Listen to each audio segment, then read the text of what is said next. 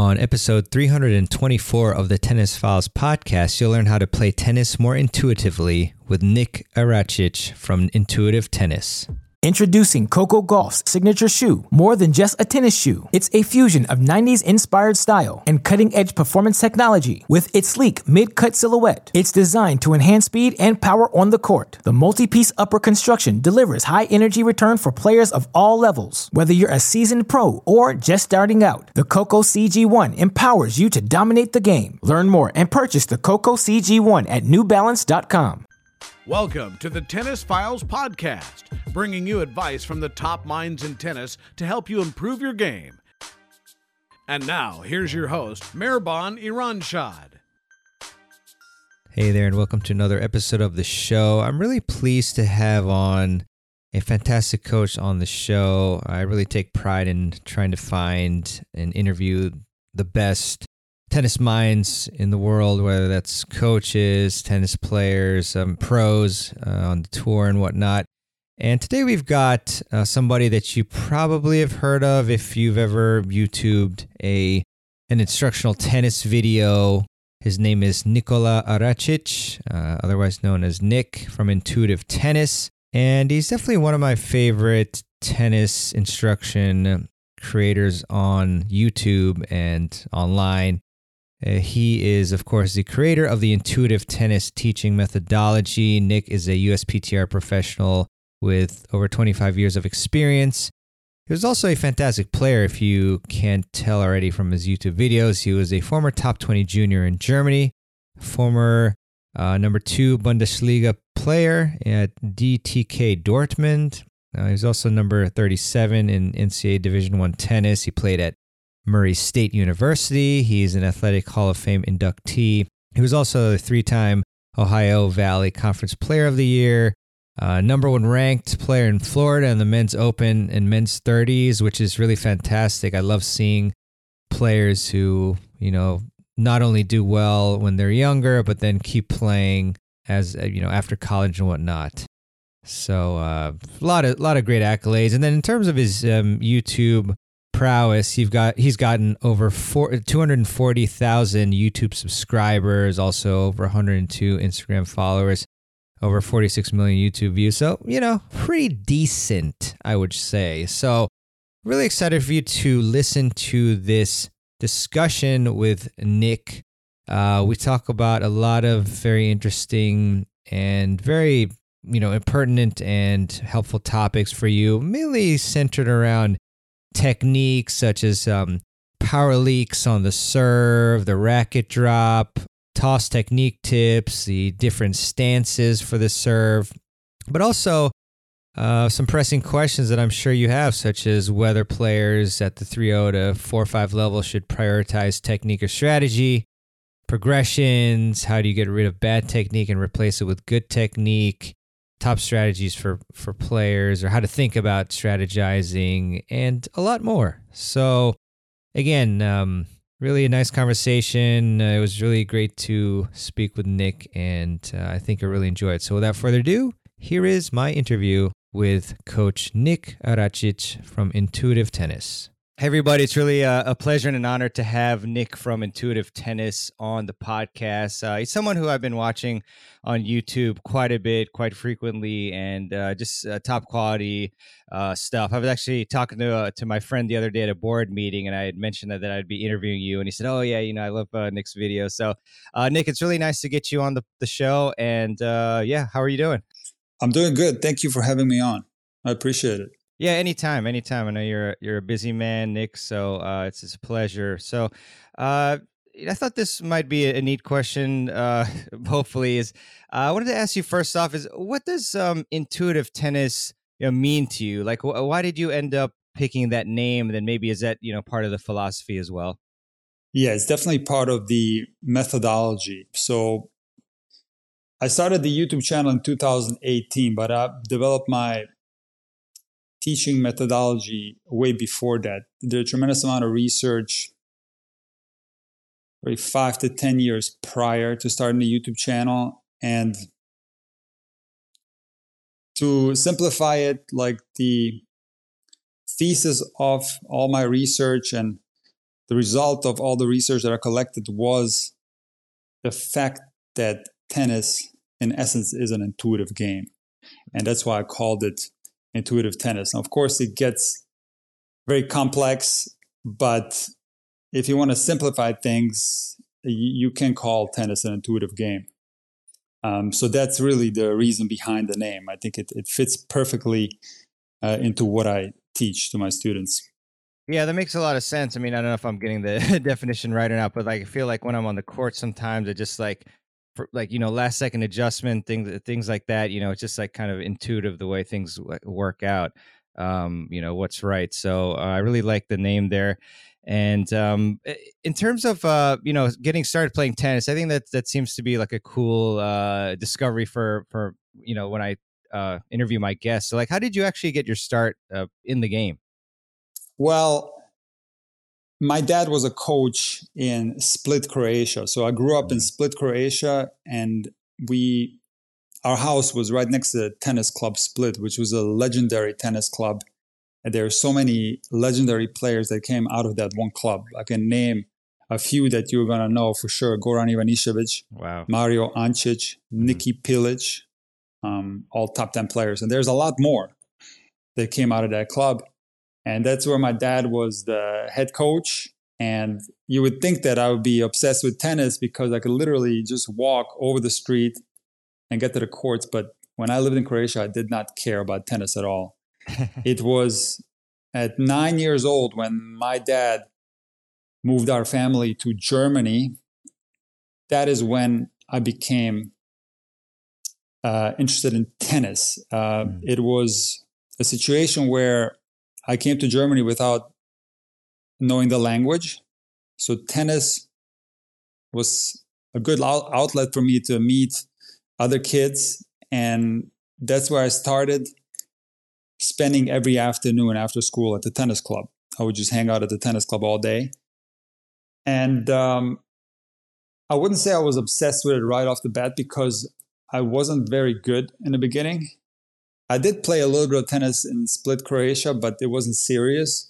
And then when I came to Germany at 9, I started playing a lot more, but I wasn't very good. Okay, I wasn't winning the club championships, anything like that. But I played every day. And after about 2 years, when I was like 11, 12, that's when things started kicking in and I started playing a lot better. And I started winning the club championships. And then at 13, I started winning national tournaments in Germany. I started like becoming really good. So that's where the tennis obsession began. I think around 11, 12 is when I became more obsessed with it because I got good at it. And yeah, ever since then, it hasn't really stopped. I've been completely obsessed with tennis. Ever since that moment. And what made you, good all of a sudden? Like, what changed? Was it, did you start taking lessons or like just like mindset wise or what happened there? That's a great question. Well, I didn't have to take lessons because my dad was a coach. So I had free lessons, Yeah, This is always a great advantage when your dad or your mom can be your coach and you get lessons for free. So my dad was my coach. And look, I'm not, and I don't mind admitting this, but I'm not a very talented tennis player. And I'm not very athletically gifted. I heard Rick Macy once say that he has never seen a player who played at the elite level, the players that we see on TV, who hasn't had an athletic background somewhere in the genetic line. It means either the mom and the dad played sport at the high level, or it doesn't have to be mom and dad. It could be the grandparents, could be uncles. Somewhere in the genetics, there was some great athleticism there. Where in my case, even though my dad was a decent player, not a professional level player by any means, I don't have the greatest genes for tennis. Now, people will often say, Nick, what are you talking about? You're like perfect height for tennis. You're 6'5", but I'm not very coordinated. And naturally, I'm more slow. So for me, it was all about hard work because you don't need to be the most athletically gifted person to be good at tennis. You probably do need that to make it to the very, very top. That's completely different. But to become a good tennis player, hard work will take you very far. And that's exactly what I did. It was hard work. And then I don't know what happened. Maybe a culmination of all the hard work and matches that it just kind of clicked. And I remember this vividly. There's a great friend of mine. I don't mind shouting him out. He played for Cornell, Stefan Pavlovic. He was a lefty, and he was like the king of the club back in those days. And he would beat me like in the first couple of times that I played in the club championships. It's like in the 10 and under and the 12 and under. So I lost to him 0-0. And then I think I was 11 or 12. This is the first time I beat him. And it was 6-4 in the third.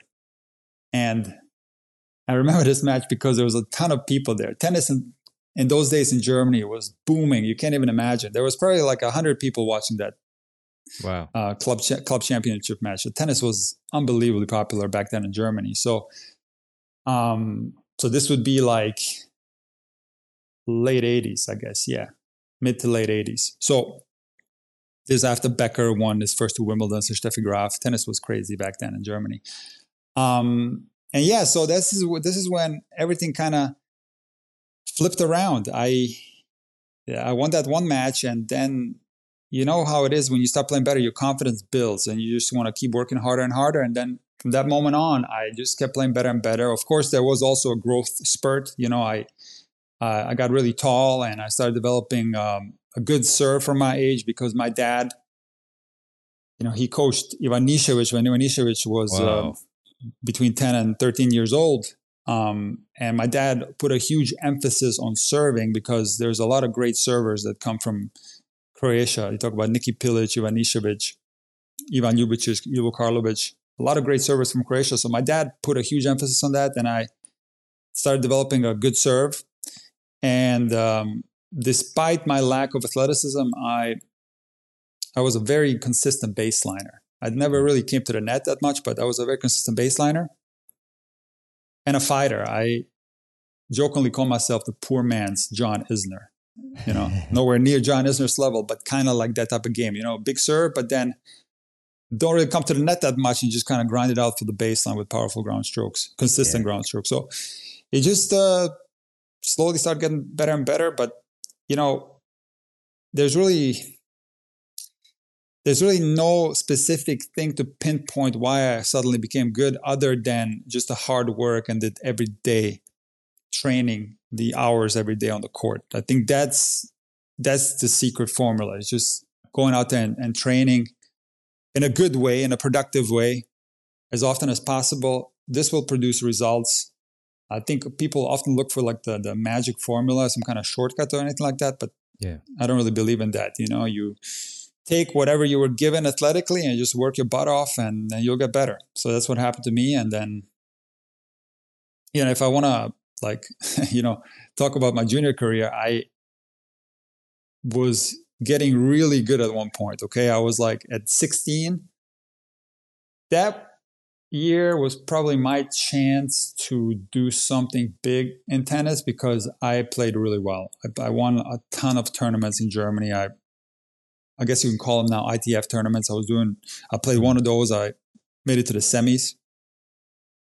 And Raymond Sluter, I don't know if you remember him, 200 forehand, he won that tournament. So that year, my dad, through his connections, organized for me to go to the United States and play like all the big junior tournaments in the United States, you know, like Orange Ball and Eddie Hearn and all that.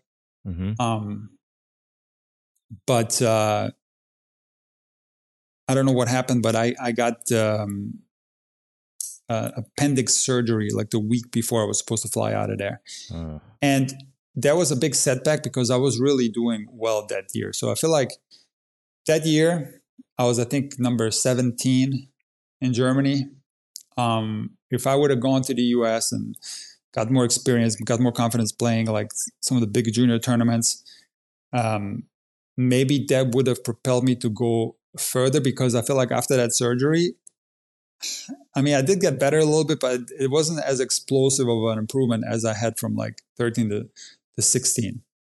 And Yeah, so it's just one of those things. I feel like that was a kind of a key moment there around that age where I maybe could have been better than I ended up being. And also that year, my dad tried to send me to the Nicky Pilic Academy in Munich, and I refused to go. And I think that was a big mistake too, where if I would have gone down there, I would have been exposed to like the best players in Europe who would have been kicking my butt, and I think I would have gotten better. Where I kind of stayed in this small town in Germany that had good players, but I was like the best player in the club and one of the best players in the whole state. So there wasn't, I mean, there was competition, but I feel like that was a mistake as well, that I never ended up going to the Nicky Pilic Academy. And another problem was that when we moved to Germany at 9, we had Croatian passports. We never got the German citizenship. So I didn't play tennis in Croatia though. So I played tennis in Germany. So I never really got any help from the German Federation because I wasn't German. I was Croatian. And I also couldn't get any help from the Croatian Federation because I played tennis in Germany. So that was kind of another thing that wasn't helpful. And my dad had to jump through hoops to get anything going as far as like getting some, wild cards or getting into some of those big tournaments. So that was that. And then I started focusing heavily on playing adult tennis. Probably around 16. It was very early. I started playing a lot of adult tennis at 16, very early. And I started playing the club matches. So this was probably my biggest focus then, was playing in the club system in Germany and advancing in the club system. And I did make it pretty high. In that regard, I played second Bundesliga for Dortmund. And cool. I played for some other clubs that were very high. So that was my big focus. And I did that and kind of building my German ranking. I also was teaching lessons from a very young age. I started teaching lessons for my dad at the age of 13. And that, in a big way, also kind of held back my playing because I kind of liked, the money from the lessons, and I kind of enjoyed giving lessons. And I had a schedule, I had some lessons during the week, and then I would play either club matches or prize money matches on the weekend. And then some of my friends that were at a similar level as me would go off and play future. So they would travel and play satellites back then and stuff like that. And I never did that because I didn't want to leave. I was very comfortable in my setup. Sure. So while that's probably a mistake, as far as my playing, that probably hurt me a little bit that I didn't play future, because I would have benefited greatly from that, would have probably improved my level. I am very grateful that I did teach and that I gathered so much experience teaching from a young age. I'm very thankful to my dad for that, because what happens with a lot of players who turn into coaches is that they don't give any lessons. They don't do any coaching, apart maybe from some super high level coaching on tour or something like that. And then they get into the junior system or the club system, and they're maybe in their late 20s or early 30s, and they've never given a lesson in their life, and they simply lack experience. So I'm very thankful for the fact that I did give lessons very young, because that's made me a much better coach, a more experienced coach, while this might have come at an expense for my playing. Yeah, no, it's definitely, it's a journey always. And you kind of reminded me of some things that I did also, where I wanted to stay in my comfort zone. Like I remember there was like a tryout for this club JTCC near us, which has produced like Kudla and TFO and whatnot. And it was like right when they were starting, and they invited, some of the higher juniors to try out and stuff. And I was just, for whatever reason, I was like kind of scared about it. And so I didn't go. And then I was repenting after this that. In Washington? Yeah, basically, Maryland. Yeah. Okay, got it. Yeah. And you play in college, right? Yeah. We have something in common, which it's not the greatest thing, but so obviously I was doing some research on you, Nick, before the interview, and so I played at UMBC, and we unfortunately they cut our tennis teams in 2015, and then what's that stand for? Oh, University of Maryland. Oh, all good. University of Maryland, Baltimore County. Okay, got it. Yeah. So is that D1? Yeah, D1. Yeah. Nice. Yeah. So we were in the America East Conference at the time. I'm not sure if you're familiar. It's a bit of Is a that smaller. where Scott played from Player Court? No, I don't think he played. No, he didn't play at UMBC. I'm trying to remember where he Okay, because I played. thought he played somewhere D1 out east. And anyway, Yeah. never mind. Sorry. Might have been- Yeah, you're no, good. it's. Yeah. I know what you're getting at. Like they cut, Yeah. the Murray State. That's where I play Yeah. college tennis. They cut the men's tennis program, Yeah. and it's very sad, but it's part of the Title IX thing where Yeah. It comes at the expense of men's soccer, men's volleyball, and men's tennis usually, and it's because of men's football taking away 52 scholarships per school that they want to make it more fair. And I do agree with that. You do want to have equality, but it's just unfortunate that tennis is one of those sports that's not important enough to be kept safe, but it often gets cut, especially at smaller programs. And see, Murray State is actually a very historic tennis program with some big names. Benny Purcell, who was Mel Purcell's dad, he made the semifinals of the NCAA championship, I think, a few times with the Murray State men's tennis team that won the Ohio Valley Conference championship. I don't know, at least 10 times. And Mel Purcell, his son, who played on tour, he was a quarterfinalist in Wimbledon. He was ranked 20 in the world. He was my coach, and he took over as the head coach. And while I was there, we won the Ohio Valley Conference Championship 2 times. And those are some of the best memories that I've had. And so it's not like the program was complete garbage and they cut it. It was a historic men's program with some great results. And it's a big shame. I'm very sad about that. But there's not much you can do, Yeah, no, I agree. And the strange thing with our program was that they cut both men's and women's, and they talked about Title IX. And even stranger is that we didn't have a football team. So I really thought that we'd be a safe program, but I don't know what happened. Some other programs, I guess, took the scholarships. But anyways, I also wanted to ask you regarding your Murray State experience. Like, how did you end up, going from Bundesliga to then Murray State? Well, actually, I played Bundesliga while I was at Murray State. I didn't play it prior to that. Yeah. Okay. So what I would do is when I play college tennis, I would jump on a plane right away in May as soon as the season ended, and I would start playing club matches. And I think it was when I played Bundesliga. I think it was like 2000 and 2001, and I was in college already. But how did I end up at Murray State? See, this is a really crazy story, but I'll tell it anyway. Sure. So I finished high school in Germany, and then I decided that I was going to play just tennis. And I actually, at that point, had decided to travel and maybe play some futures. But what happened is that I needed to, I already said that I had a Croatian passport. What happens in Croatia or many countries in the world is that you have a mandatory like military service or mandatory like civil service. In Germany, they call it Zivildienst, where you have to spend a year of that. You have to, it's mandatory. So in Croatia, I had to do that. And my dad tried to get me out of that for medical reasons, which were valid. I've always had some medical issues, a lot of knee problems and stuff like that. So while he was trying to resolve that, I did not have a passport, and I couldn't travel.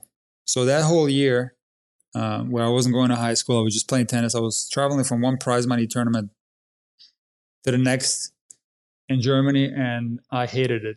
That was like maybe the worst year tennis-wise for me. It was absolutely awful. I was not happy. I was like, I don't want to do this. And that was very important for me to realize that I didn't actually like that lifestyle when I was done with college, because that's when I started teaching immediately. Because, look, that lifestyle, while it may appear glamorous to some, it's actually a very difficult lifestyle because you're constantly on the move. You're not playing in Monte Carlo and Madrid and Rome. You're at these like little towns in the middle of nowhere. And there's a lot of killing time involved in playing tennis at the pro level or at the high level, where you do your practice, you do a match, but then you have like, hours upon hours during the day where you have to kill time. And a lot of guys, they play cards or they play games or whatever, but I'm a hyper productive person, and to me it was just boring and unfulfilling, and I was miserable. So I hated that year, and I said, I need something different. And at that time, this was like late 90s, like a lot of my friends who I played against in Germany would go off to college in the United States. And I always was very infatuated with the United States. My favorite tennis players came from the United States: Agassi, Sampras, Connors, McEnroe. Also was a big fan of the American culture, a big fan of hip hop music and American movies and all that. And I spoke English really well. And I thought, you know what? I want to go to the United States and play college tennis. I want to do this. And then we started working on that. We started making some contacts, and I had very good results. So I had a ton of offers. There wasn't a problem at all. I had tons of offers. And I had two that were the most interesting to me. One was Virginia Commonwealth University. Are you familiar with that school? Yes, it's cool. And at that time, Paul Costin was a coach, and they were top 5 in the nation, actually, at that time. And he offered me a full ride, but I wasn't going to play number 1. I think he was going to put me at 3 or 4. And the other school was Murray State, where I talked on the phone with Mel Purcell. And for anybody that knows Mel Purcell, he's an unbelievably charismatic guy that you can just sit there and listen to for hours upon hours. And I was just mesmerized by this guy. But not only that, I'm a huge fan of professional tennis. And as soon as I heard his name, I started digging up some of my old tennis magazines, and I was looking, and I found that he beat Boris Becker in Hamburg on clay in Germany after Boris Becker had won Wimbledon. And I was like, you know what? Wow. I have a chance to work with this guy who was like 20 in the world. I don't care where Murray State is. I've never been to the United States prior to that. I don't care where it is. I'm going here. And the difference between VCU and Murray State is humongous. Like, that's a huge, rich program, VCU is, and Murray State is a very small program. Both were Division I. But I can tell you that I don't regret the decision one bit going to Murray State, even though I probably would have had more chances to like maybe develop a higher ranking in the NCAA if I played for a bigger school, because I would have been exposed to more super like high ranked matches and stuff like that. I don't regret the decision of going to Murray State one bit, because I got to play with Mel Purcell almost every day. We played hundreds of sets. Wow. I developed great friendships. We had a lot of Europeans on the team. It was really the time of my life. I'll never forget that time, and I have no regrets. I think it was a good decision. And I got to play at number 1. I got to play at number 1 my entire college career. Nice. Mel put me at number 2 only one time. And this was a funny story too, because I was in the gym lifting weights, and I was on a bench with weights, but not the bench press, but just the fly weights, right? Sure. And you know how in a college gym it's like a mess, right? There's weights on the ground everywhere. Nobody racks the weights. It's just a disaster. So somebody had left weights on the ground underneath the bench, and as I was done with my set, I dropped the weights down and I crushed these 2 fingers underneath the weight. Okay, I crushed these 2 fingers. I break both of them. But this was in the spring, in the middle of the season. I'm not missing any matches. So I go to the training room, and I'm doing all these therapies. And in the training room, they ended up doing this special tape job on my fingers, where they taped these 2 fingers together. It was almost like they were in a cast. So I basically kind of held the racket with this finger, and this finger, and that's how I. Whoa. This was my second year. I played. I mean, I wasn't at my best by any means. So when I didn't miss any matches, but the first match after my finger incident, Mel put me at number 2, and I won that match. And he's like, "Okay, Nick, you go back to number 1. You're fine." Wow. But there was that year. There was some other things going on, but there was the second year was when I played my worst. I played really well my first, third, and fourth year. I was named Player of the Year in the Ohio Valley Conference. But the second year, a lot of mishaps happened, and I didn't play as well as I could have. But yeah, that's the story of how I ended up at Murray State. Really, a school that's not that famous, even though we do have now one basketball player that everybody knows, John Morant. You know him? Mm-hmm. Oh yeah, he played for Murray State. He played for Murray State, which the stuff that happens with him is not always the most positive news. But anyways, Murray State is a very small place with a good basketball team, and it's look, it was a great experience. No regrets whatsoever. That's fantastic, Nick. And what is maybe one big thing that you learned from Coach Purcell while you were there that you took with you? Oh man, there's a lot, but one thing that stands out is my reflexes and my volley game. Because when I grew up in Germany, I was a baseliner. I never came to the net, and I hated playing doubles. I only came to the net to shake hands. And this was back in the serve and volley era still. The guys on tour were serve and volleying, but I think intuitively what I've always known is that I'm not athletically gifted enough to be able to serve and volley, because trust me, everybody was telling me to serve and volley. Because that's how you were supposed to play tennis back in those days, especially in the winter when we played on indoor carpet. If you stayed back, coaches would look at you and say, "What are you doing? You're doing it wrong." But intuitively, I knew that I had no chance if I serve and volley every first and second serve, because I'm just not quick enough. I'm just not fast enough at the net, not agile enough. So I was better off at the baseline, like serving big and playing from the baseline. But when I came to college, and this is something that I do like about college tennis, is the importance of doubles. I started playing doubles every day.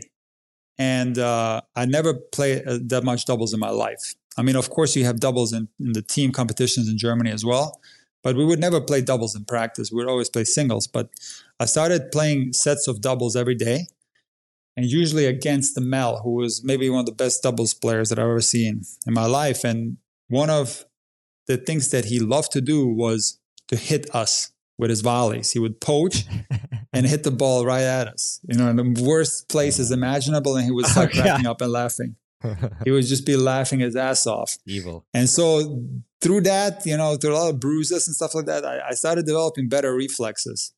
Yeah. So just the fact that I was playing a lot more doubles, I became better at doubles. My returns improved, my serve and volley improved, my reflexes improved. So when I then would go back to Germany in the summertime, like my dad would say, "Wow, like you are so much better at the net. You've improved a lot." Like it was really a big improvement in 1 year. And so that's one thing. Also, I will say that my footwork and my court speed improved tremendously when I was in college, because I did a lot of work on the track. I used to love to go to the stadium at Murray State and do stairs and do work on the track. So awesome.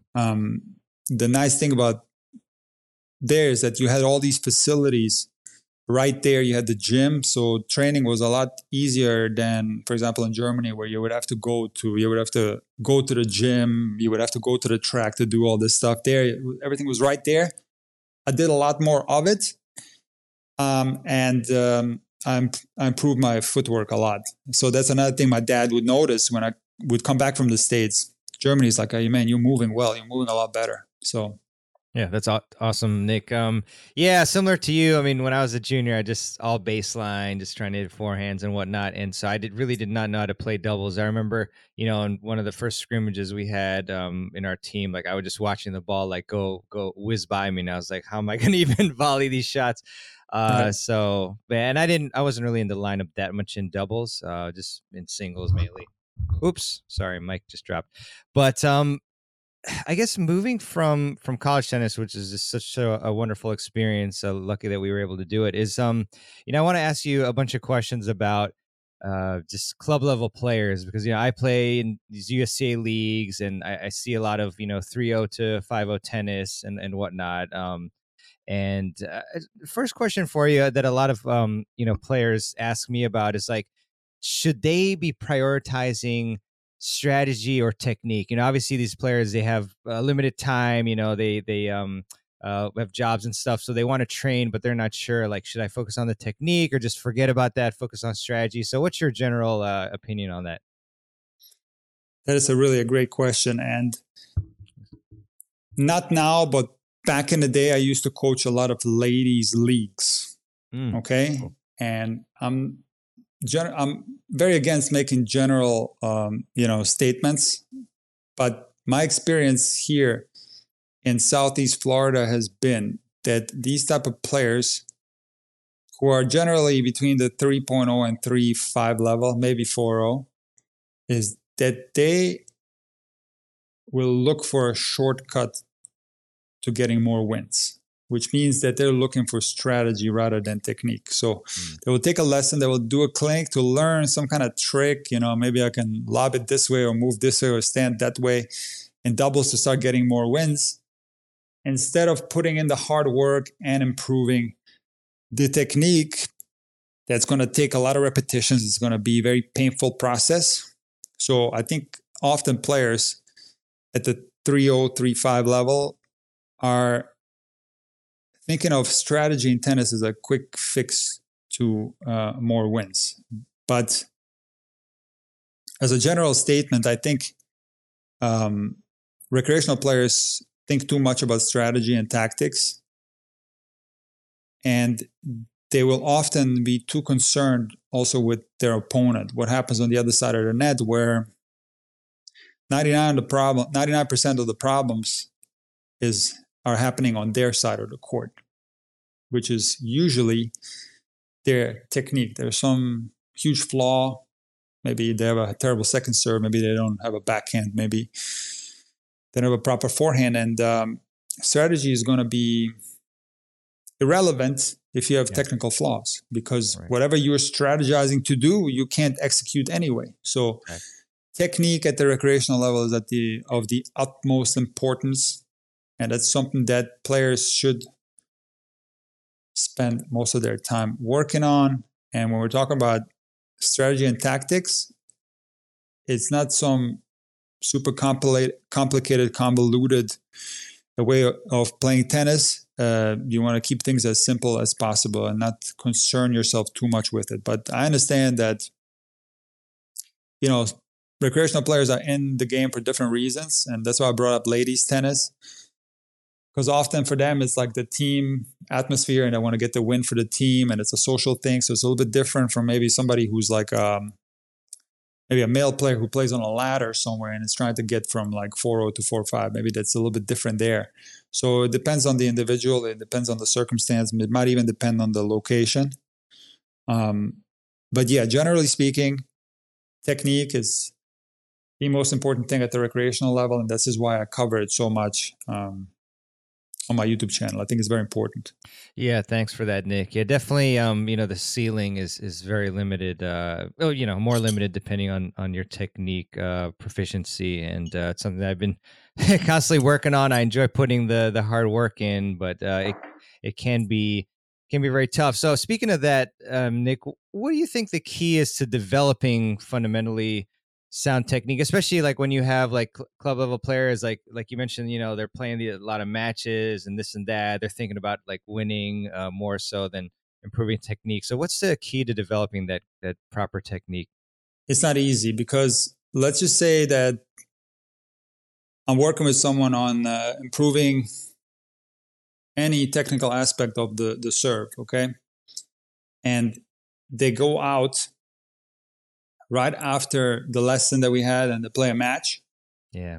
None of the things that I taught them will be there for them in a match. So they have to do a tremendous amount of repetitions until that's available for them in a match, whatever it is that they were working on. So we're talking about muscle memory.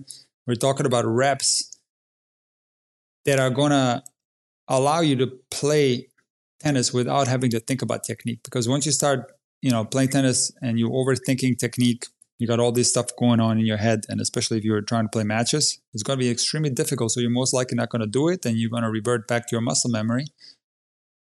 But the big question mark is, what is the muscle memory? For most players, it's probably still the old game. So again, that's where the hard work comes in, the right way to work, doing the correct stroke over and over and over again, thousands of times, tens of thousands of times. And I've seen it work. It does work. Okay, this is a method that works. You hit a stroke the correct way 10,000 times. You're going to start getting confidence in that stroke. You're going to start accelerating faster and faster. And one day you're going to step on that match court, and that stroke will be there for you. And you're not going to have to think about it at all. It's going to be automated. I know this sounds kind of crazy to some people, but it is the absolute truth. This is how junior players develop. And this is what the recreational players have to do. They have to put in the work. Otherwise, forget it. If you don't put in the reps, you're just going to stagnate. You're going to play the same way you always have. Yeah, it's about, what you did from a young age. And yeah, there was a period I remember where I was waking up somewhat early at least, and every morning, practicing my serve because I had a issue with a racket drop, and I was actually, improving. But then there was a period where, I stopped doing that, and then when I was serving, then regressed again. So it really I wanted to just highlight, how important the consistency is. That saying where if you improve 1% each day, then you'll have improved like 37 times by the end of 1 year, things like that. So, right.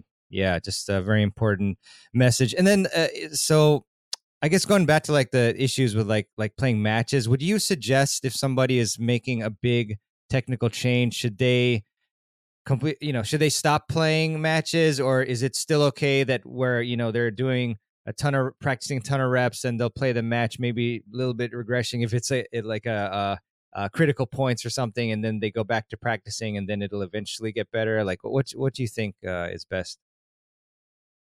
Well, matches are important because they're the ultimate test. So you do want to test yourself and see where you're at, and ideally record yourself so you can see it as well. Yeah. But I always tell this story of when I used to coach high-level juniors down here in Southeast Florida, and something that I would see very often was I would train Monday to Friday with the juniors, and they would be doing really well. Then they would go off and play a ton of matches at a tournament over the weekend, and they would come back either Monday or Tuesday, and they'll be playing worse.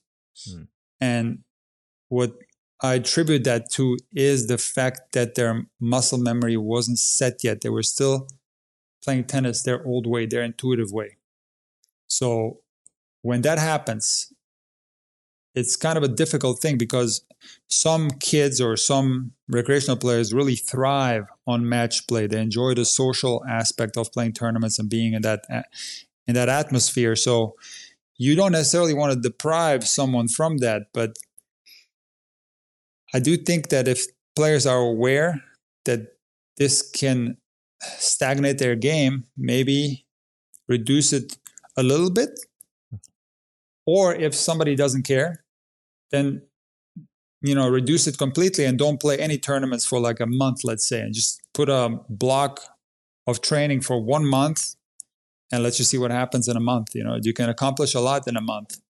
Yeah. So, it's kind of a complicated thing. It depends on the individual. Excuse me. So I'm getting bombarded over here. Hold on. Okay. It depends on the individual. And it's hard to make that choice because, see, the tricky thing is, like, if you tell a kid who loves playing tournaments and thrives on playing tournaments, we're not playing any tournaments for 2 months, that could actually make the kid worse. And the kid might lose motivation and might lose the passion for the game. So you have to be very careful. But the simple answer to your question is yes, 100%. You play a ton of matches the wrong way, you're only going to further ingrain the old muscle memory. And the new muscle memory is not going to have any chance to kick in. So So within that truth, you have to find a way around it to make it work for each individual player. Yeah, no, definitely agree with that. Introducing Coco Golf's signature shoe. More than just a tennis shoe, it's a fusion of 90s inspired style and cutting-edge performance technology. With its sleek mid-cut silhouette, it's designed to enhance speed and power on the court. The multi-piece upper construction delivers high energy return for players of all levels. Whether you're a seasoned pro or just starting out, the Coco CG1 empowers you to dominate the game. Learn more and purchase the Coco CG1 at newbalance.com. Another day is here, and you're ready for it. What to wear? Check. Breakfast, lunch, and dinner? Check. Planning for what's next and how to save for it? That's where Bank of America can help. For your financial to-dos, Bank of America has experts ready to help get you closer to your goals. Get started at one of our local financial centers or 24/7 in our mobile banking app. Find a location near you at bankofamerica.com/talktous. What would you like the power to do? Mobile banking requires downloading the app and is only available for select devices. Message and data rates may apply. Bank of America NA, member FDIC. So in terms of, you were talking about the serve a bit, I just want to dig into that a bit because it's, everybody, I was just going on like a Reddit tennis forum the other day and like all the questions are about serves and that's usually what you get. So, and you have a lot of great videos on that, obviously, which everyone should check out on your YouTube channel. But a few questions about technique on the serve. So I guess first off, what is the biggest power leak in your experience that you've seen on the serve that people make that mistake? Or if there's a couple, let's you could the biggest power leak. Yeah, the biggest mistake, you think? I would say, like, if I just take myself as an example, this is an easy experiment that everybody can do. So some people say, like, if you don't use the lower half of your body is the biggest power leak. So I did make a video where I served from a chair. Was there a power leak? Yes. But did it feel like a huge one? Not really. I was still able to swing super fast. Okay, then you could say, what about rotation? What if you don't rotate, if you just stay sideways and you just completely lock your arm and try to go hard forward? What would happen then? And does that take power away? Absolutely, it does take power away. That's the reason why the kick serve is the slowest serve out of them all, because it doesn't involve a lot of rotation. But it's not that big, right? It doesn't feel like a huge power loss. Then you can say, okay, what about the vertical lift, right? Like the cartwheel and all that. So I did a video on that where I blocked my cartwheel. And it did feel a little bit more of a power leak than the other two things I mentioned. But still, I could still rip it pretty hard.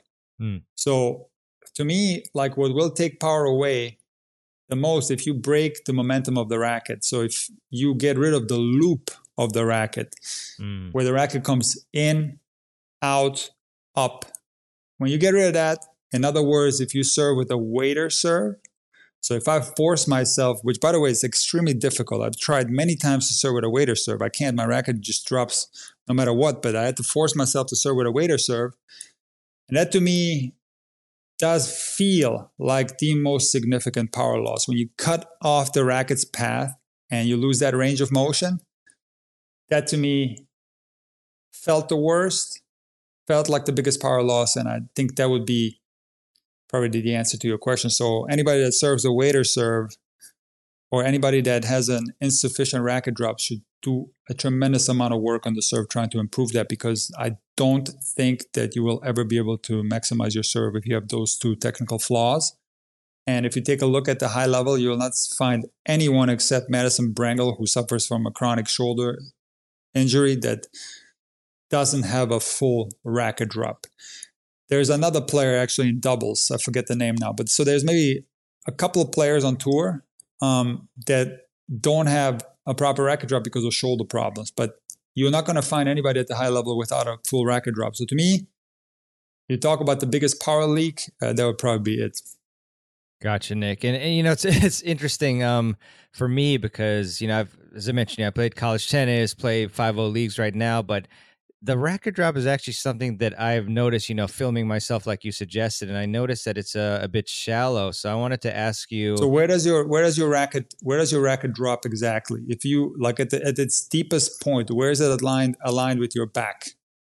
It's probably only a little bit tilted down from my shoulder, which is like crazy to think about, like that it's that So, shallow. But so wait, yeah. so it's not in the middle of your back. It's above the middle of your back. Oh no, it's probably like kind The of like deepest. If I looked at your racket and you had your back turned towards me, where yeah. would the tip of the racket be aligned with your back? Would it be on your lower back, your middle back, or would it be somewhere where your shoulders are? It's actually around where my shoulders are, believe it or not. Yeah. So you have a Crazy. shallow racket drop. Yeah. Yeah. Yeah. It's Okay, so yeah. Sorry. Good. so sometimes, and this is something that I cover on my website, intuitivetennis.com. I have a whole collection of videos where I cover problems at the rec level, and it's all organized by different strokes: to serve, forehand, backhand, whatever. And it's funny. One of the videos that I recently made was, and this is all from my case studies on the court over the last 30 years of coaching, is that the waiter serve or insufficient racket drop could have many causes, but one of the causes could be an early toss arm drop. So if you are dropping the toss arm consciously and possibly too early, that can bring the right side of your body up too early, and then the racket can't really drop properly. So that's what I found with some of the more high level players at the rec level, like more higher level rec players that don't have a good racket drop, is that I have seen that issue. Where at the lower rec level, it's mostly other problem. It's like a forehand grip, or it's a completely different story there. But see, if you do have this problem and it's a chronic one, which I'm assuming it is, right? There is a way to recalibrate a racket drop and do some exercises where you force yourself to start from a lower place. And again, it's a matter of reps, and it's a matter of building that new muscle memory and getting comfortable with it, and identifying what's causing the racket drop exactly. That's going to be the most helpful thing when you figure out why it is that you are shallowing out your racket drop. Yeah, thanks, Nick. Yeah, it's just a really interesting study case, because like for example, like my forehand, it's very free flowing, like whippy, things like that. But then like on the serve, like I don't know, it might be a combination of things, but also I think I've had just so many reps where like, I'm thinking like I second serve, like want to get it in, things like that. So I'm like, kind of swinging more with my arm a bit and then not coordinating like that. Because, Rick Macy is saying obviously that you want to time the pushing up of your legs with the racket drop. Well, that's true, because the opposite of that would be a racket drop leak. So if you get into the racket drop prior to, see, I don't teach pushing of the legs. This is where my methodology differs from Macy's, but I call this more a straightening of the entire body. It's not really a jump. The entire body straightens. But if you look at the legs, like when the knees start to straighten, that's when you start unloading. And if you see that the racket's already in the racket drop prior to that happening with your knees, you have a racket drop leak. Yeah. Which is not necessarily correlated with a shallow racket drop, because you'll see a racket drop leak even at not so much on the ATP, but you'll see it on the WTA Tour, even very highly ranked players. But let me ask you a more specific question. So you're saying that you are not really trusting your second serve. So is there a difference in racket drop depth between your first and second serve? I'm trying to remember the videos I've been watching of myself. I think there's a little bit more of a drop for the second serve than my first serve. A little bit. So there's more of a drop on the second serve than the first serve, which makes absolutely no sense, right? Because you said that you're hitting the second serve slower. Yeah. So there is something going on that first serve it's hard for me to tell without seeing it, but there's something going on there. Something's causing that shallowing out. It's just a matter of identifying what it is. Yeah. We might have to do a Zoom consultation, Nick, which you do. Just send me a clip. I'll take a look at it. At it. Maybe, I'll do a tremendous amount of video analysis. On a daily basis. I take my time with it too, because it's not so easy. Video analysis is very difficult. But I can take a look at it and see if I can find something. Yeah, no, thanks, Nick. Definitely we'll set that up. Yeah, and then so in terms of toss techniques, obviously this is another thing that you see a lot, and then club level players, even if it's in a bad position, like they're trying to hit a first serve and it's like way to the left, they might still hit it. A lot of times. Mhm. So, I wondering if there's any particular toss tip that you'd like to give that maybe would cover a good cross section of the general club level player population that could help them with their toss. Look, unfortunately, the toss is one of the most complex movements in tennis. In fact, it is so complex that even elite level players struggle with it. Now, think about that. Elite level players struggle with the toss. So don't be surprised that a lot of rec level players struggle with the toss. I struggle with my toss sometimes, and it's a constant battle because you're not guaranteed to have a perfect toss every time. It's a constant battle. One of the most difficult things about the toss is the fact that you are doing two separate actions with your left hand and your right hand. I compare this to a non-musician trying to drum. So I'm a non-musician, and if I try to play one beat with my right hand and play a separate beat with my left hand at the same time, see, I can't even do it now. See, I can't do it because I can't do it. But on the serve, it's very similar, where you're doing one movement with the left while doing another movement with the right, and this is where recreational players get messed up.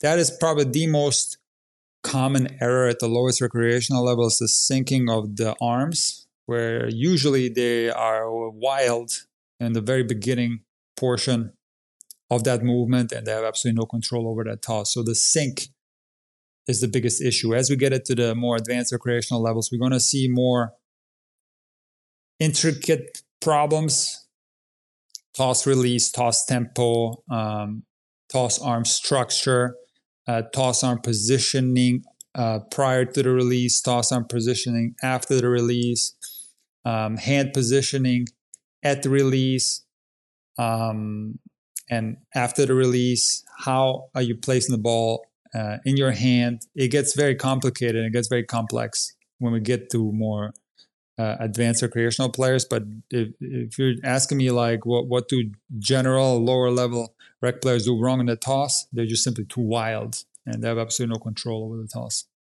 Yeah, makes sense there, Nick. So obviously the synchronization of the arms is tough. Would you recommend players to have such a take back where like they just put their racket in the trophy position just like pretty much immediately, and then now they have like their other tossing arm? Or do you think that's like a limiting sort of technique?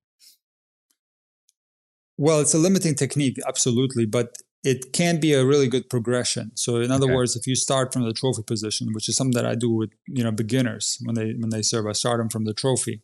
I think you could do that on your normal complete serve, if you will, but you would be missing out on the racket's momentum. You would be completely cutting that off, and there's no reason to do that. I know there's some pros that do that, but there's absolutely no benefit to it. It might work if you have a lightning fast arm, but most players are going to find a decrease in power when they get rid of the flow and the rhythm and the continuity of the racket building its own momentum on its way up. So while that is a good progression in the beginning, what I think can help with the difficulty of synchronizing the non-dominant arm with the dominant arm would be compartmentalizing the serve. And what works with a lot of players is that when they can separate the actions of tossing and taking the racket back, makes a big difference. So with my student Anna, somebody I taught from scratch, if you take a look at those videos, how I built her serve, I just had her start in the lag position with the racket and just work on the toss. So now she's only focused on the toss. Once that ball is released, now she focuses on bringing the other arm up. And now it's a motion that's compartmentalized, and it's a lot easier. And Nick, in terms of the stance, I know there's like big debates and whatnot, like for the serve stance, but platform versus pinpoint versus like some sort of hybrid. Just maybe like general thoughts to guide people who maybe they're 3-0 to 4-5 and they're just not really even sure like which one should I do. Man, it's so funny you asked that, because I just made a video about this. is the ultimate stance guide. It's Awesome. coming out very soon on the Intuitive Tennis YouTube channel. So Excellent. this is a great question, because when we're talking about, let's say, beginners or maybe even intermediates, if you try to teach them a pinpoint stance, it's going to give the players a lot of difficulty because they have enough to worry about. And timing that back foot coming in, it just adds too much movement and they can't do it anyway, and it just gets too complicated. So for the lower recreational levels, I recommend a platform stance. But I'll also recommend to experiment with stances because there's no right or wrong when it comes to stances. I get into more depth about this in my video. You can always experiment with stances and find the one that works best for you. There's no right or wrong. However, lower rec levels, start with a platform, and then maybe when you get better, you can experiment with a pinpoint. Gotcha. Thanks. Also, Yeah, sorry to cut you off, but in this video, like within the stances, there's many different variations, and I go into depth in this video about like what variation to use and so on, because it can get quite complex. And there's variations between like stances serving to the do side and the ad side. It gets quite complex. But yeah, keep things simple for rec players. Start with the platform and go from there. But I think this video is going to be very helpful for that, where I'll go into like extreme depth and detail and give more specific advice. Love it. Yeah, I'm definitely looking forward to watching that one. It's interesting, it might maybe because I have on my left leg I've had like little like knocks on it, like a knee thing, but I'm still able to play. But for some reason I feel like I'm able to explode a bit more when I use pinpoint than when I'm on platform. Sometimes I feel like I can't consciously like put like more weight on the back foot, or sometimes I'll forget. But like if I do pinpoint, like I know like when I step, I can just really put more weight on the back foot to start. And then, so I don't know, it's interesting. So I guess maybe, obviously, like you said, you want to experiment a bit, but if you're lower level, just platform, just simplify, because the rhythm, like with the tossing and stepping up, is not easy. So it's hard. Yeah. I mean, there's going to be an advantage to do pinpoint if you can pull it off as far as forward momentum. And this is another thing I discuss in more detail in this video that's coming out. Nice. But yeah, so pinpoint stance, look, both stances are correct. It's just a matter of what works for you. Like personally, I can't do pinpoint at all. It doesn't mean that pinpoint is bad. It's just, for me, it's not right? I prefer platform. I have experimented, but I can only do platform. When I do pinpoint, I just can't time it right. I can't load it right. Sure. I don't put any weight on my back foot when I do pinpoint. It's just it's like John Isner style, or some of where it's like just the tip of the back foot, and it just feels like there's too much pressure on my front leg, and that's where my knee is messed up. So it gets, for that reason, the pinpoint has never worked out for me, and the timing of it I found extremely challenging. So for me, platform works, and I'll be sticking with that one. But this doesn't mean anything for anybody else listening, because you got to go through the same process of testing things out, and you'll feel it. You'll feel, like in tennis, you'll feel it when it's right. Like, for example, that's how Roddick discovered his serve. Nobody taught him that. He was just goofing off. He was joking around and served like that. And it was like, wow, okay, this kind of works. And he just kept doing it. And that's how he developed that serve technique. That's quite unorthodox. But yeah, you got to experiment, and you'll feel it when it's right. Yeah, definitely. Everyone's different. So another thing, big aspect that I think is pretty underrated is the footwork. Because a lot of players, obviously, like say that you see them where they miss a ball and they just like immediately like looking at their swing, but then if you're watching closely, you realize maybe like their footwork wasn't there, they weren't in position. So I guess any tips for players who maybe either they watch themselves and they notice, wow, I move pretty inefficiently, or maybe they just like know, we could use the word intuitively, that they're not moving like well. Like, how do you think they should go about improving their footwork? So if you want to talk about the biggest difference between the rec level and the high level, most people will say it's the technique, but it's actually the footwork. And there's a big difference between footwork and speed. And most people associate footwork with speed, and those two things have nothing in common with each other. So footwork is your ability to set the ball up properly with your feet. And what that also entails is ball recognition. And that is a huge problem at the recreational level, where players don't have good enough ball recognition. Mm-hmm. And in addition to that, players at the rec level don't play with the right amount of intensity. Partially due to the fact that the ball is coming slower, so they're not forced to have intensity. Where on the high level, if you don't have intensity, you're not playing at the high level. You have absolutely no chance. So you either play with intensity or you don't play at all, because the game is just too quick.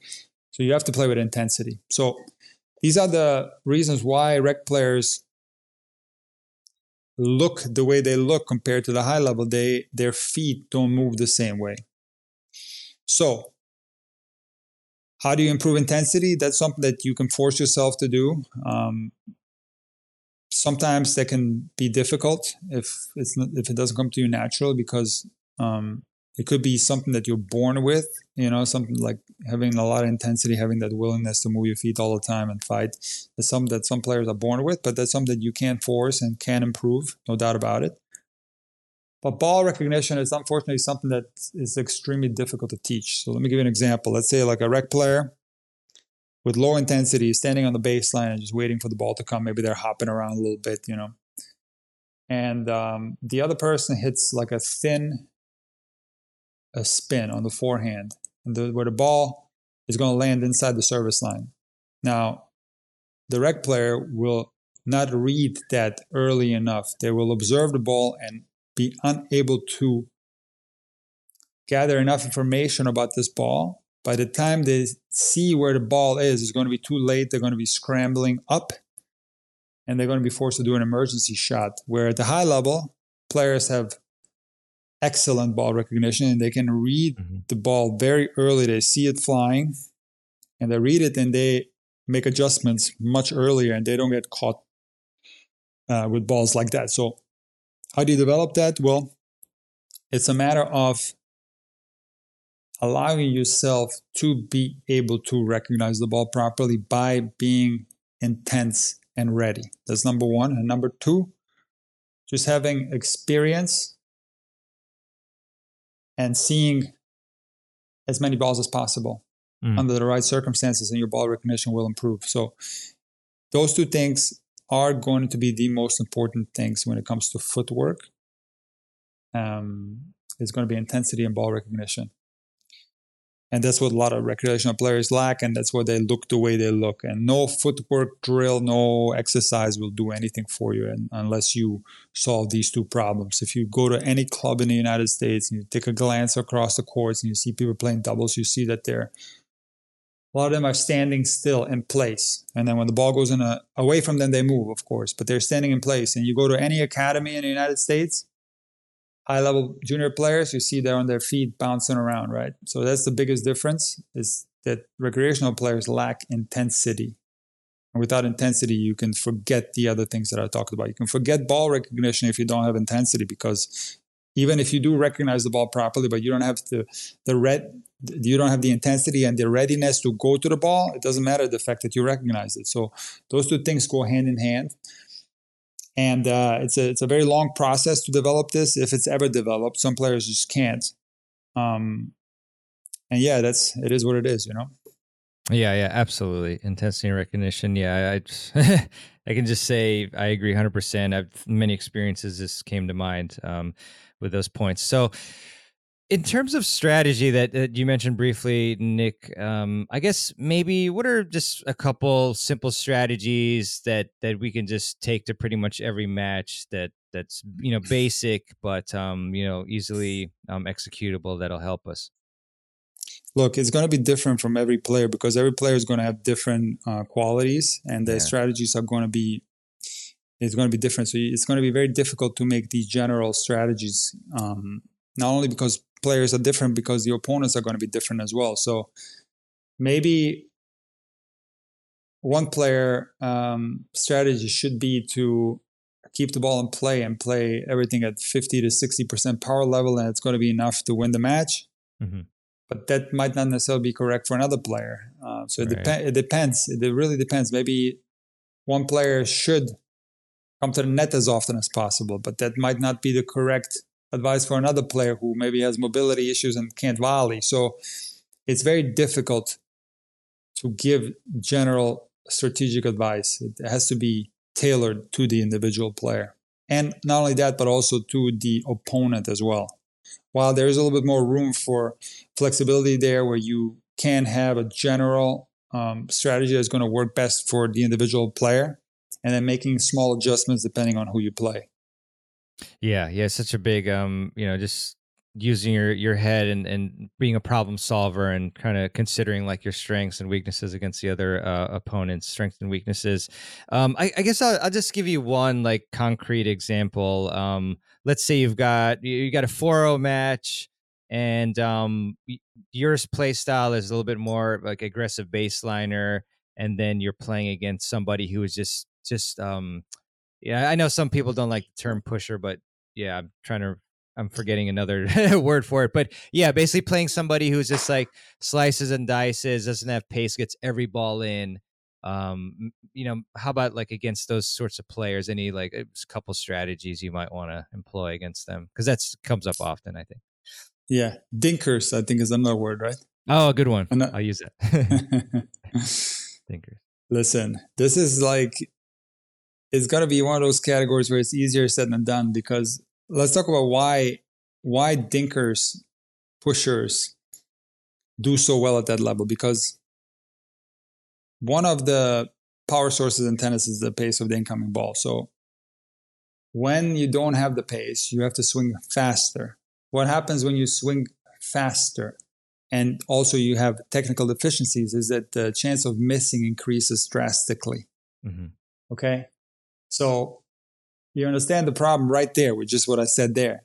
You play against a pusher who gives you no pace and you have technical deficiencies. Now, you can push with them and just dink it in and play for 3 hours. That way, you're probably not going to do that. So you're going to swing fast. And if you have technical deficiencies and you swing fast, there's no chance you're going to win. You're going to make one mistake after another. People say, come to the net. No, well, how are you going to make it to the net? You got to make it to the net with strokes, right? You can't just start at the net. You got to make it up there first. So that's just one example of why it's so tricky to beat a pusher. It's very complex. Again,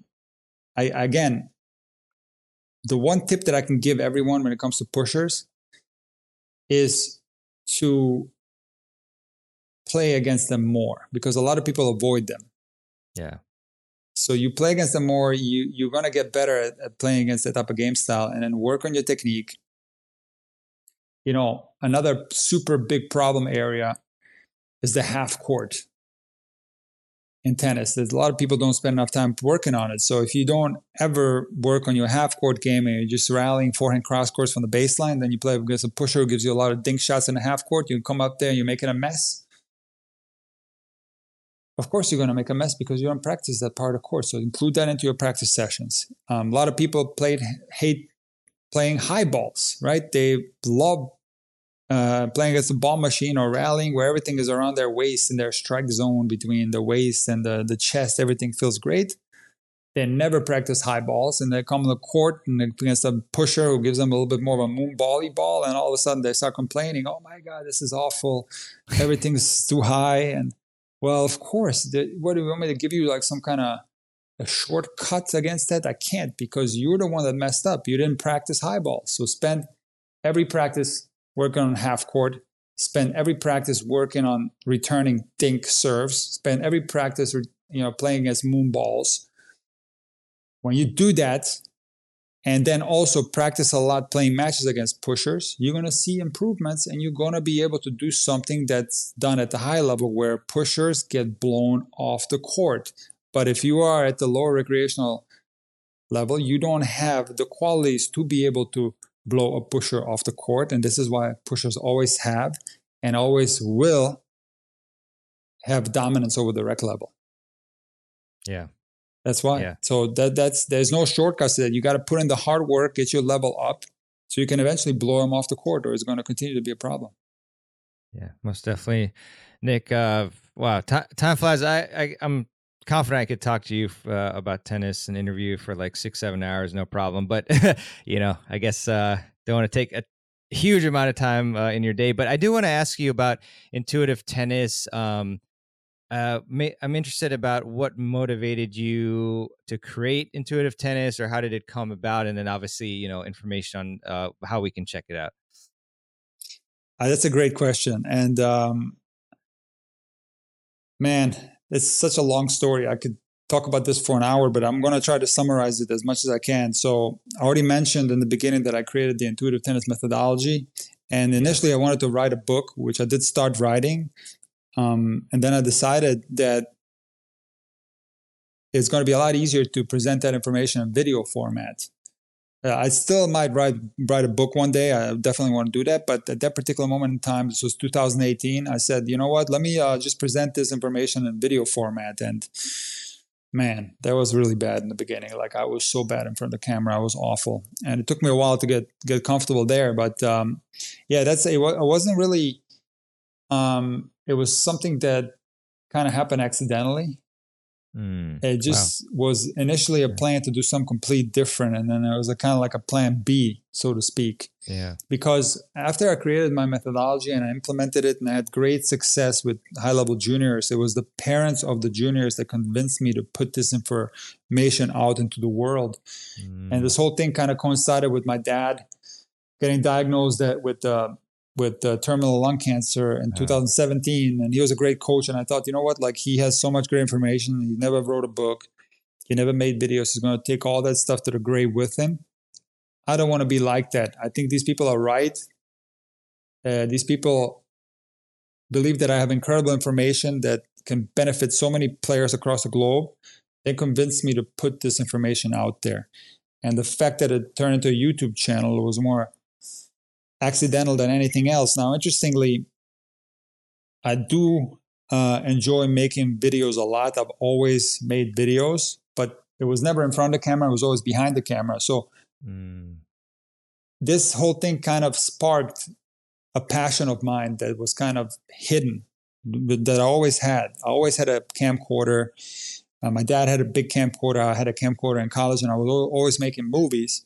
Mm-hmm. So, so this is kind of a weird thing the way it turned out, but it created another whole other passion, which is making videos, combined with trying to teach my methodology. And I also have 2 other YouTube channels that I don't really promote, but they have nothing to do with tennis. They're completely other topics. No. You sure? Not yet. I'm not ready yet. Okay. I'm not ready yet. Maybe let me know. Maybe next year. It's still incognito, but Sweet. I have 2 other YouTube channels. So this is a big passion of mine, and I love doing it. Nice. And so I have this. I also am on all platforms. So you just go anywhere, you're going to find Intuitive Tennis: TikTok, Facebook, Instagram, YouTube. I also have a second YouTube channel called Intuitive Tennis 24/7, where I post a lot of shorter form content. And so people can subscribe to that too. And I also have something that I really, really love, which is my own platform. It's my membership site, which is called Intuitive Tennis Premium. This is available on the App Store and the Android Store. All you got to do is type in Intuitive Tennis, and there's a 7-day free trial. It's only $14.99 a month after that. And this is the greatest thing I've ever created. I mean, I just added a feature yesterday where I'm going to be posting a lot of my matches there, and my students can post their matches, and we can create a community where we're watching these matches and try to, help players with match play with tips. And also by posting these matches, we'll have comparisons. We can see improvement in a player, watching a match from a year ago to a year later, and see if there was any improvements. And there's so many other aspects to my membership site. Like I said, there's courses on there. There are different menus. One of them is the intuitive zone, where I talk about the more intricate details of stroke. We talk about your racket drop. Like, I have a whole section in there where you can recalibrate your racket drop. I also have problems at the rec level, where players can find pretty much any technical problem on any stroke in tennis and a solution on how to fix it. There's also long form content, vlog style, where I do some documentaries. I did a nutrition documentary on there. So this is like another passion of mine, this website. I really love it. It's a beautiful design. And I'm putting a lot of content on there where I have the freedom to put any type of content that I want, where I'm a little bit more restricted on YouTube. I can't really do whatever I want. I have to be more careful. But there I can pretty much do whatever I want. I have the ultimate freedom, the ultimate control. And it's something that I want to build. And it's available at intuitivetennis.com on the web, or you can get it on the app stores. Sweet. Awesome. Yeah, you're doing a lot of great stuff here, and we're definitely will include all the links that you mentioned, Nick, in the show notes. So thank you. Yeah, Appreciate it. Yeah, of course, no problem. Wow. So we hit an hour and a half. Nick, it's really been an absolute pleasure to talk to you. I hope we can do it again soon. Hopefully, when you release that book, my man, we can do one as well. Oh, you know what? That's going to be like... You're still going to be doing this 10 years from now? Because I don't know when I'm going to be ready to start the book. The book is a pain in the butt. I think I need a ghostwriter or something, because it's so hard to write a book. It's so time consuming. So it'll be a while for the book. But I do want to do it one day. Yeah, definitely, man. But it was really nice to meet you. And thanks for having me on. I appreciate it. Yeah, anytime, Nick. Pleasure. All the best with you. And again, everybody check out Intuitive Tennis on the various platforms. And thanks, Nick. All right, man. Nice to meet you. Take care. You too. All right, bye-bye. Bye. All right. I really hope you enjoyed my interview with Coach Nick Aracic from Intuitive Tennis, aka Nicola. Just want to get that in again. Cool first name, either way, whether it's Nick or Nicola. But yeah, I hope that you enjoyed it and got a lot of value from it. And if you did, then it would be awesome if you would leave a review for the Tennis Files podcast. You can do that at Apple Podcasts. You can just go to tennisfiles.com/Apple Podcasts, or leave a review in your favorite podcast app of choice that you use to listen to the show. We just find that Apple Podcasts is the biggest mover of the show in terms of visibility and rankings and whatnot. And I don't care so much about the rankings, but just more about getting more people to see it. And just looking at my stats, I don't know, it's something like 90% or more of the listeners come from Apple Podcasts. So Android, you got some catching up to do. But anyways, I do want to leave you with a quote, as I do at the end of every show nowadays. This one is by Bill Bradley, and Bill said, "Becoming number one is easier than remaining number one." And that goes into the concept of consistency, and you just got to be willing to do what it takes. And it's easy. It makes me think of these athletes who I don't know, was it Ronaldo, but one of these these athletes that they get to the pinnacle and whatnot, and then you see them like 20 years after they retire and they're overweight and whatnot, and or players that get to number one briefly and then you don't see them anymore. So yeah, I think having that inner drive and knowing why you're doing something really helps with that. So hopefully that wasn't too much of an off tangent sort of situation here, but I do like that quote quite a bit.